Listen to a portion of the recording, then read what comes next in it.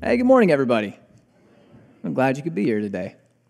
The Greek legend of Narcissus it might be a familiar tale to some of us. The legend goes that Narcissus was this incredibly handsome young man, and all of the young ladies wanted to be with Narcissus. And they would throw themselves at him, but he would always push them away. He would always scorn them. No, no, no, you're not for me. And he broke the hearts of many a young lady all across Greece. And it wasn't just like humans that were infatuated with Narcissus. There were mythical creatures that found him so lovely as well. There was a wood nymph named Echo. She was cursed. The only thing she could ever say were the last words that she had heard spoken, hence the name. And one day she was pursuing Narcissus through the forest and kind of sneaking behind him. And every time he would get the feeling he was being followed, he would turn around and say, "Who's there?" And of course, all Echo could respond with was, "Who's there? Who's there?" It was infuriating. So when Echo finally revealed herself and tried to embrace Narcissus, he again pushed her away, disgusted, and said no. And it broke the poor wood nymph's heart, so much so that she ran into the forest until her body disappeared and all that was left was her voice, which can still be heard today in the valleys and the trees and all that nonsense. And that's where echoes come from. Why this is important is because the legend goes that the Greek goddess of vengeance, Nemesis, you can tell with a name like that, she's a real catch. The Nemesis said, "I need to get revenge on this Narcissus fellow for what he's done to poor Echo." And so she came up with a scheme. And one day Narcissus was walking through the forest and he caught a glimpse of his own reflection in the stream. And he became infatuated with this person, this gorgeous person staring back at him. He instantly fell in love. And he would lay by the stream and reach out and try to grab this beloved who had caught his eye, but of course it was water, and so it scattered and the reflection was lost. And he would become frustrated that he could never touch his beloved, but that just made his infatuation grow all the more. And he finally vowed that he would never leave the side of his beloved. And so he lay by that stream staring at his own reflection until his body wasted away and he died. And that's the story of Narcissus. It's a story that you can tell your kids at night when they go to bed, right? But it's a story that's kind of part of Greek mythology, and actually we incorporate into our own language. We have a word, narcissist, and this story is the inspiration for that word. Narcissist is it's a clinical term. It talks about or refers to somebody who has a legitimate personality disorder that is just a self-absorbed individual. We use it more colloquially, though, just to say, like, this person is very into themselves. They're narcissistic. And that's the kind of narcissism that we're going to be talking about this morning in part 4 of this series called Mindfield. We started this series several weeks back, and in it we've been talking about this sort of battle of the mind that takes place within all of us. On the one hand, we have this traditional way of thinking that our culture encourages, that we're brought up in, that we inherit just by virtue of living when and where we do. On the other hand, we have this revealed way of thinking that God shows us in His Word that's a little different and at times at odds with the current thinking of our world. It's a conflict that's discussed a little bit in our theme passage for this verse, Romans chapter 12, verse 2. Do not conform to the pattern of this world, but be transformed by the renewing of your mind. Then you'll be able to test and approve what God's will is, what He wants for your life, His good, pleasing, and perfect will. In other words, the key to finding, hey, what does God want me to do with my life? How does He want me to behave in this situation or this circumstance? How can I best honor Him with my days?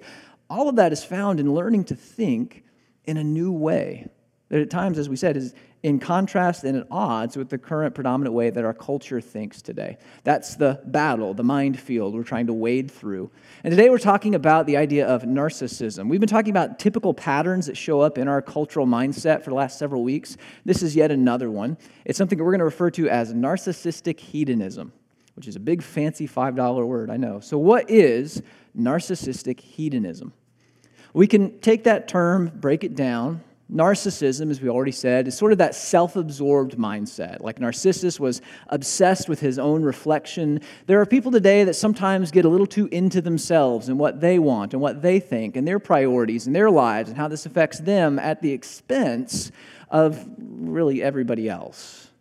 And we become obsessed with ourselves in that own way. Hedonism is a little different. Hedonism is a way of thinking that prioritizes or says that we should prioritize pleasure and self-satisfaction.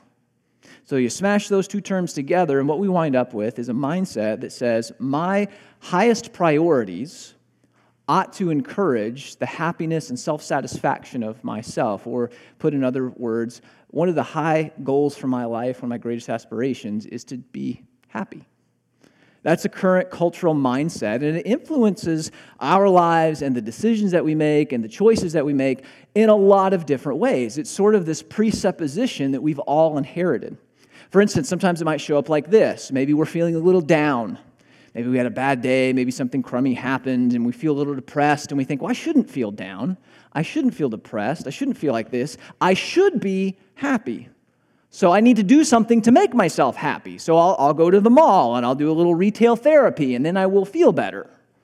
Or I'll go to the grocery store and buy a gallon of ice cream and eat my feelings, and then I will feel better for a little while. Or that person cut me off and I feel frustrated and angry and slighted. I shouldn't feel that way. I should feel happy and satisfied. So I'm going to ride that person's bumper and give them a certain gesture that makes me feel better, right? And in those circumstances and in countless others just like them, our way of thinking, our decision making, the way that we process information, all of that is filtered through this underlining idea or assumption that I'm supposed to be happy above all else, or I'm supposed to feel satisfied. There are other ways that this shows up in our lives. I know maybe you've been in this circumstance. You have a family member who is making what is objectively just a dumb decision. Like it's a decision that will not end well. It's just a bad idea. Like maybe they just quit their job and walked out and they have no backup plan. Or maybe they're about to get with somebody and start a relationship that is just terrible for them. Like they fight all the time. How is this going to work? Or maybe they're in a relationship and they're dissatisfied and so they cheat or they have an affair, something that is objectively immoral. And we hear all these things happen, and then despite how we may feel about it, what do we oftentimes say to this person? Well, as long as you're happy. As long as they're happy, that's what matters, right? If you're happy, I'm happy. Maybe we don't even believe that fully, but we say it because we understand there is this assumption in our culture that our happiness or our self-satisfaction ought to be one of our highest ideals. And our lives and our choices and our behaviors, they ought to service this ideal of my own gratification, my narcissistic hedonism in a nutshell. We experience this a lot. Now, I don't want to come off as some wet blanket, okay, and say like, nobody should ever be happy, because that's not true. There's nothing wrong with being happy, all right? There's nothing inherently virtuous about being miserable either. Sometimes we can fall on the other end of the spectrum, and we have sort of this martyr complex where we always have to be the one that bears the burden, or we always have to be the one that gets slighted, or we have to be the one that carries the unnecessary weight, and there's some satisfaction that comes from that. It's sort of masochistic in some ways. There's nothing virtuous about that either. Nothing wrong about being happy. But by that same token, there's nothing inherently good about happiness either. It merely feels good. For example, I could feel happy and satisfied because I did a good deed. That's a great thing. But I could just as easily feel happy or satisfied because I enacted vengeance upon somebody who wronged me in some way. Maybe not the most virtuous thing. I could feel contented and satisfied because a relationship in my life is going really well. Or I could feel happy and contented because I bought a vehicle that I can't afford and the dopamine hit hasn't quite given way to that dread of crushing debt that inevitably awaits. Maybe not a good thing. Happiness and satisfaction are not bad in any way, but they're not inherently good either. They just feel good. And so if this is one of our highest ideals and one of our highest priorities that kind of guides how we think and what we do in life, there's like a 50-50 chance that we might end up doing some things that are unfaithful, immoral, unvirtuous in order to satisfy this need, which is the danger of this pattern of thinking. And from a biblical mindset, there are several dangers that we need to be aware of. For instance, this idea that my self-satisfaction ought to be a top priority, inevitably, that's going to lead us to feed our fleshly nature. Now, that's kind of a Bible-y way of saying it, but let's take a look at Romans chapter 8 this morning, verse 5, and we'll get an idea of what we mean by this, feeding our fleshly nature, and why that's problematic. Romans 8:5, it says, "Those who live according to the flesh have their mind set on what the flesh desires, but those who live in accordance with the Spirit have their mind set on what the Spirit desires." So before we really even get any further or break this passage down, I just want to point out there's a relationship that's being established in this one verse that's kind of central to our whole series. It's this relationship between how we think and how we live. The mind, governed by the flesh or the spirit, will live according to the flesh or the spirit. It's this basic principle that where our minds are set, that's where our feet are going to tread. How we think will impact how we live. And this is a simple idea. We live this and see this at work all the time. I went to college with a guy who was always thinking about music. Not like listening, but like composing music and playing music and making music and writing music. That was his passion. That's where his mind was. None of his coursework had anything to do with music, oddly enough, but that was his passion. And so because that was his passion, that's how he used his free time. That's what he did. He made music. And because he made music, he got a small gig doing a soundtrack for a small documentary. And that small documentary led to an internship with a composer, and that internship led to him making music for a much larger film, which led him to open a studio, and that is his career. His entire life impacted and directed by what he was thinking about, where his mind was. And we do that as well. What our minds are focused on, that's where our feet are going to follow. So if we're thinking about, hey, this is what's going to make me happy, this is what's going to make me satisfied, this is what's going to make me contented, guess where our lives are going to head? And how our choices are going to be impacted, and our thinking is going to be impacted, and our decision-making is going to be impacted. Now, we could desire spiritual things, but we could also desire things of the flesh, things that feel good and make me happy and satisfied. So what's the flesh? Before we go any further, what is that? Well, the flesh is the Bible's way of talking about that part of us, of all of us, that kind of craves carnal things. Like we're all biological creatures. We all need to eat. That's just a given, right? But the flesh intensifies that desire so that we crave decadence and we crave overconsumption and so on. Or we all have a sex drive, but the flesh intensifies that so that we lust, so that we idolize, so that we demand gratification. We need clothing, we need shelter, and we have to buy those things, right? There are things in life that we just have to buy, but the flesh is that part of us that intensifies that so that we covet, so that greed comes into play, so that maybe we idolize things. The flesh is that part of us that just intensifies our natural yearnings and longings to the point of sin, really. You could say it is that narcissistic, hedonistic part of us that yearns to be happy and self-satisfied above all else, that's the priority. And when we feed into this pattern of this world, when we think about these things in such ways, the flesh is inevitably what's going to be fed, which is problematic, as we see when we keep reading. Look at what verse 6 goes on to say. It says, "The mind governed by the flesh is death, but the mind governed by the Spirit is life and peace. The mind governed by the flesh is hostile to God. It does not submit to God's law, nor can it do so. Those who are in the realm of the flesh cannot please God." Right out of the gate, pretty grim news. The mind governed by the flesh is death. The mind that prioritizes above all else my happiness, my self-satisfaction, my gratification is at odds with God.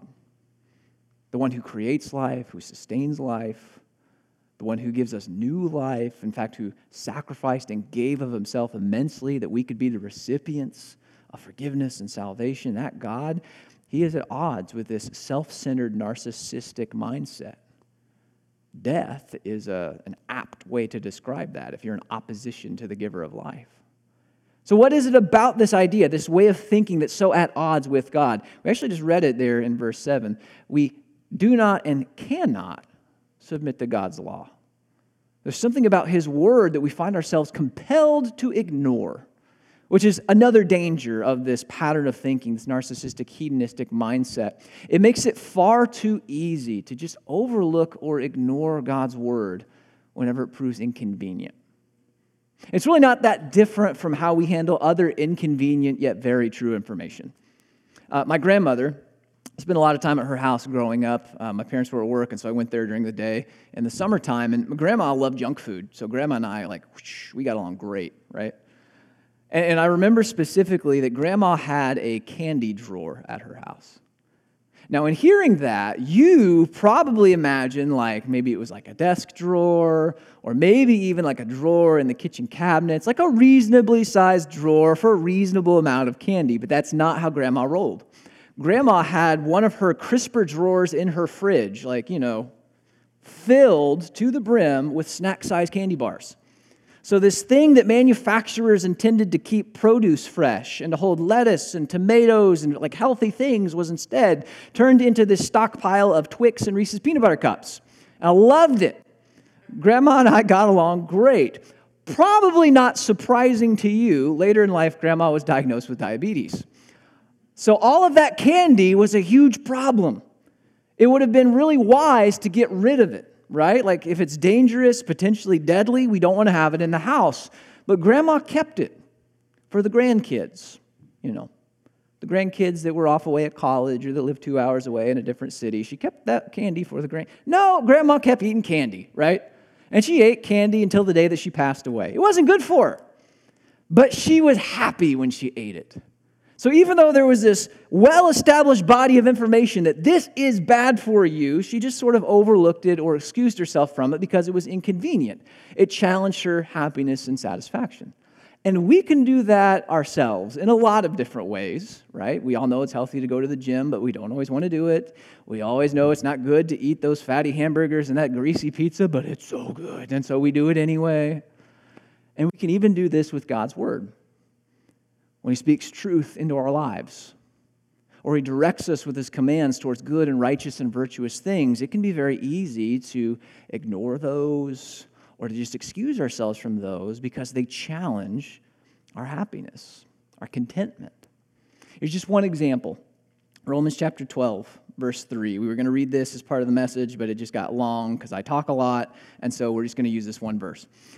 It says, "Share with the Lord's people who are in need. Practice hospitality." That's pretty straightforward, isn't it? We have a responsibility to take care of one another. Share with God's people who are in need.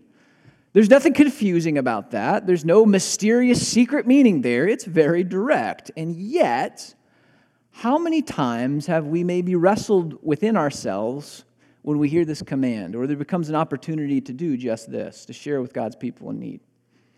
Because what if taking care of one another inconveniences my schedule? Because I got a busy day. Or, I really had plans to go out with the guys or with the girls, and if I do this, I don't know if I'm going to have time. It's really going to complicate things. Or what if sharing with God's people who are in need financially inconveniences me, and now I can't afford those luxuries that I'd planned to partake in or that I find so much enjoyment in? What if it's costly? What if it requires sacrifice? I don't know. I'm sure that the church will handle this. They don't need me. There's plenty of other people that can do this, so I'll pray for them. Right? And there's nothing wrong with prayer, but that's not what our passage says. I'll pray for them, and then I'm sure everything will be okay. And it's tempting to overlook or excuse ourselves from what's pretty clear in God's Word we ought to do because it challenges our narcissistic hedonism. This idea that my happiness, that my satisfaction and my contentment ought to be among the highest ideals and goals of my life. In fact, there's a lot about God's Word that challenges our flesh in this way. Because our flesh wants to consume. Our flesh wants to be contented. Our flesh wants to be narcissistically, hedonistically pleased. And yet God's Word challenges us to things like sacrifice and humility and service and selflessness. It doesn't prioritize happiness and hedonism. It prioritizes altruism. Putting other people ahead of our own needs, our own wants, our own desires. It's challenging when this is the pattern of the way that we think to square our lives with God's Word, because inevitably there's going to be a conflict. Something's got to give. It's like verse 7 said in our passage. We do not and cannot honor God's law if we're walking and thinking, living according to the flesh. We are hostile towards Him. And that's maybe the greatest danger of this entire mindset. Is it can very easily put us at odds with the very character of who God is. And we see that character of God displayed most clearly in the person of Jesus Christ. So take a look at a couple of the things that Jesus has to say. Get a notion of who God is in these words. This is Mark chapter 10, verse 43. He says, not so with you. He's speaking to his disciples here. He says, instead, whoever wants to become great among you must be your servant. And whoever wants to be first must be slave of all. For even the Son of Man did not come to be served, but to serve and to give his life as a ransom for many. So Jesus is speaking to his disciples here about what does it actually mean to be great in his kingdom, his new world order, the world as he is creating it to be. It's not who has the most toys or the most satisfied life. It's not those who have the most accolades or are happiest. The greatest in God's kingdom are those who serve others, who put others first.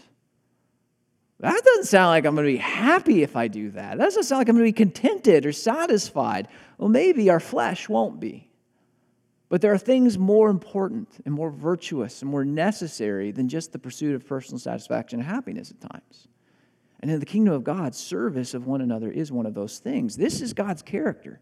Even Jesus himself didn't come to be doted upon, but to serve others. This narcissistic, hedonistic mindset, it is at odds with the character of who God is. We go to more words of Jesus. This is the book of Luke, chapter 22, verse 42.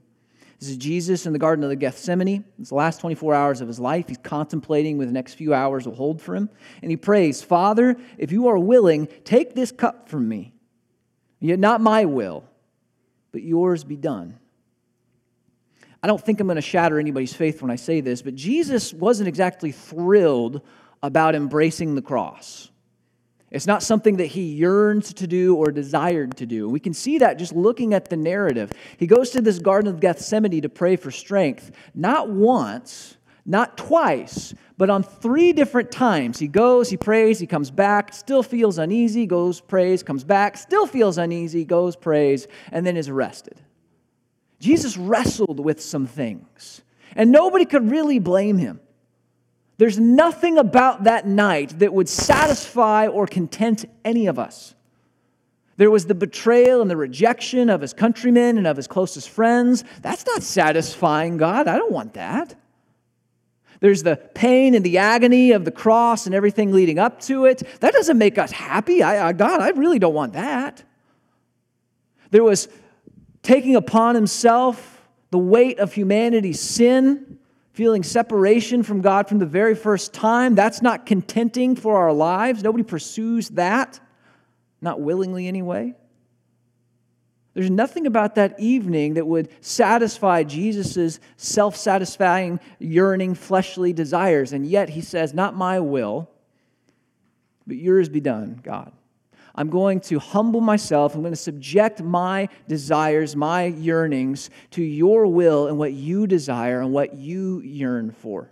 There's a selflessness in Christ that is inherent in the very character of God, and it stands in contrast with this hedonistic, narcissistic mindset that we sometimes get sucked into because of the pattern of this world. There's one more passage I want to share with you. This is John chapter 13. It's words of Jesus. Again, this is the night he's betrayed, but we're going to back up a little bit. This is at the Last Supper. He just washes his disciples' feet, and he says, now that I, your Lord and teacher, have washed your feet, you also should wash one another's feet. I've set you an example that you should do as I have done for you. Very truly, I tell you, no servant is greater than his master, nor a messenger greater than the one who sent him. And now that you know these things, you will be blessed if you do them. There's yet another example of Jesus' selflessness and his willingness to serve, to put others above himself. But what I really want to draw attention to is that last verse. Now that you know these things, you will be blessed if you do them. Blessing is a rich concept in the New Testament particularly. It can mean a couple of different things or have a couple of different connotations, but a lot of times it simply means you will experience favorable conditions, or some translations put it, you will be happy. In other words, Jesus is instructing his disciples here, your happiness is not achieved, your blessing is not experienced through trying to satisfy yourself through some sort of fleshly desires. But in serving one another the way that I've instructed you to do, that's how you experience blessing and satisfaction that God intends for your life. And that's a theme that actually runs throughout Scripture. We could survey the entirety of the Bible, and we could look at happiness and the way that the words translating that way all are used. And what we'll find is that God never, as far as I can tell, God never instructs us to do something for the purpose of our happiness. Happiness is not his goal for us, in other words. That doesn't mean God wants us to be unhappy. There's a very big difference between those concepts. It's just that happiness is not the priority for God. It is, however, oftentimes experienced as a byproduct of walking with him faithfully in obedience. It's kind of the difference between doing a good deed and receiving a reward for it versus doing a good deed so that you receive a reward for it. A little example to differentiate. When I was a youth minister in Missouri, my youth group kids, they had this idea one day after church. They wanted to get a bunch of sandwich ingredients together, make some sandwiches, and go take it to the homeless guys that played basketball in the park. And so after church, that's what they did. And that was their idea. They came up with it on their own. I wasn't even there that Sunday. I was out of town for some reason. So they grabbed Mike, one of our youth sponsors, and they made sandwiches, and they went out and they handed out sandwiches, and they talked with these guys. And Mike, the sponsor, he was so proud of them that afterwards he took them out and treated them all to lunch. It was like pizza or Quiznos. I don't remember which it was, but they loved both. And that was their reward. They received a reward because they did a good deed. That wasn't their goal. That wasn't the intention. That's just a blessing that came to them because they did a righteous thing. It would have been a very different story if they said, hey guys, listen, if we go feed some guys some sandwiches, I'm pretty sure Mike's going to buy us some Quiznos. Everybody in? Okay. That's a very different scenario. And when we look at blessing and happiness in Scripture, what we find is God is not saying, hey, go do these things so that you will experience happiness and satisfaction in your life, but rather, go do these things because I'm your God. And this is what I call you to. Go do these things because this is who I created you to be. This is righteous and virtuous and good. And hey, by the way, when you walk a good, righteous, virtuous life in alignment with me and my will, you're going to experience satisfaction and contentment and happiness that we call blessing. In other words, in our lives, we don't need to prioritize self-satisfaction in a narcissistic, hedonistic way. We don't prioritize happiness to achieve it. Rather, we achieve happiness by prioritizing God's will in our lives and walking faithfully to Him as He calls us to. And that's the primary difference here between this pattern of this world kind of thinking and this renewed mind kind of thinking. It's not a priority on me. And my highest ideals are not, how will I be happiest? How will I be most satisfied? How will I be most content? But rather, what has God called me to? Because in that, we imitate the character of Christ. Not my will, but yours be done. In that, we discover that happiness that is satisfying and fulfilling, it comes through Him, the giver of all good and perfect things. If we try to pursue happiness and achieve it on our own terms, by our own narcissistic ways, what we're going to discover is similar to Narcissus. When we reach out to grab it, it just sort of slips between our hands. And that, by the way, is not even like a religious way of thinking. There's a therapist named Susan Beneva. I was reading an article from her on happiness. She may be a believer, she may not be. I kind of doubt she is based on some of the other things that she's written. But this is what she says about happiness. She says, like all feelings, happiness is transient. We cannot grab at it without it becoming more elusive or creating a fragile, false, and shallow kind of happiness that will not sustain us. This is a common knowledge and understanding, and yet our world continues to encourage us to think in terms of ourselves. Prioritizing ourselves, prioritizing our happiness, satisfaction, contentment. Doesn't matter if it's not virtuous, doesn't matter if it leads us down a path of unfaithfulness, as long as I'm happy, that's what matters. And it doesn't work. God invites us to something more. He invites us to get up, to stop staring at our own reflections in the water and to start staring at His reflection in Christ. To stop grasping at the things we think are going to make us happy and yet leave us frustrated, and to start walking with Him and experience blessing as He intended it and promises it in His Word. It's an entirely different way of thinking that guides our decisions, our choices, our priorities. It just so happens to be that God created us this way, intends for us to be this way, and instilled in us this satisfaction waiting to be expressed and experienced, not in ourselves, but in Him. So here's our challenge for this week. Prioritize him. It sounds simple, and oddly enough, it sounds very familiar to the homework we've had in every other lesson this series. But that's because it's key and crucial. It's so easy to get caught up in ourselves in a narcissistic way. In fact, we're encouraged to think that way. And yet the challenge of the Christian life is to focus on Christ and to imitate him and to experience the contentment and the blessing that comes from walking with him. So this week, prioritize that voice. Let's pray. Father, we thank you for your kindness. You have blessing in store for us. You have good that you intend for us. You don't desire us harm or ill will. You desire good for us, and you desire joy for us, as every good and loving Father does. But more importantly, you desire virtue and righteousness for us. You desire us to look like your Son Jesus, because in that we are most satisfied and fulfilled, and you are most praised. And so we ask that you would work in us this week, that we would imitate the character of Christ, that we would serve, that we would sacrifice, that we would think more highly of others than ourselves, that we not think more highly of ourselves than we ought, that we would be like him in the way he gave himself away. And in doing so, Lord, help us to taste the satisfaction that comes through walking with you and knowing you. Help us to taste the satisfaction and contentment of life everlasting that's found in Christ. And help us to look more like him, that we might truly be blessed in this life and the next. It's in Jesus' name we pray these things. Amen. As we move into a time of communion, I want to continue thinking about this idea of blessing. Blessing is, as we said, the experiencing a favorable circumstance, happiness, that comes from being in God's will, but that can't happen without Jesus. Sin is this barrier between us and the God who loves us and created us. And it creates this chasm between us. It's only through Jesus and through his sacrifice that sin can be atoned for, that can be dealt with, and that we can have this reunion with God, this creator who loves us and restores us. It's because of Jesus that we can experience blessing. And whether he realized it or not, the author of the Psalm, way, way, way back, wrote these words that testify to this fact. Psalm 32, verse 1, "Blessed is the one whose transgressions are forgiven, whose sins are covered. Blessed is the one whose sin the Lord does not count against them, and in whose spirit is no deceit."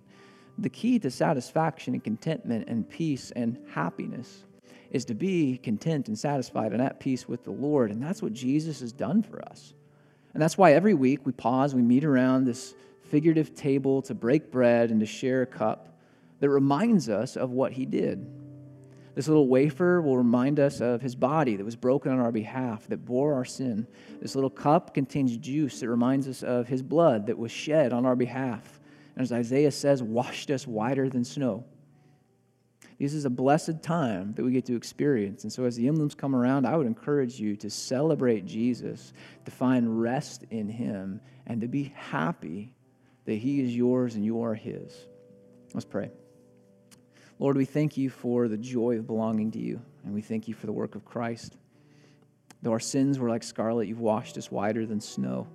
And I pray that that truth would bury itself deep in our hearts and in the recesses of our minds, and that it would inform our identity and how we understand ourselves and how we understand you and how we understand the world around us. That it would transform us and renew our minds, that we might more faithfully embody Christ and his character, that we might testify to your goodness, not just in our words, but in our deeds and in our relationships, and that you might be praised because of what you have done. Jesus, it's all because of you. And so we give you all the praise in this time. It's in your name we pray. Amen.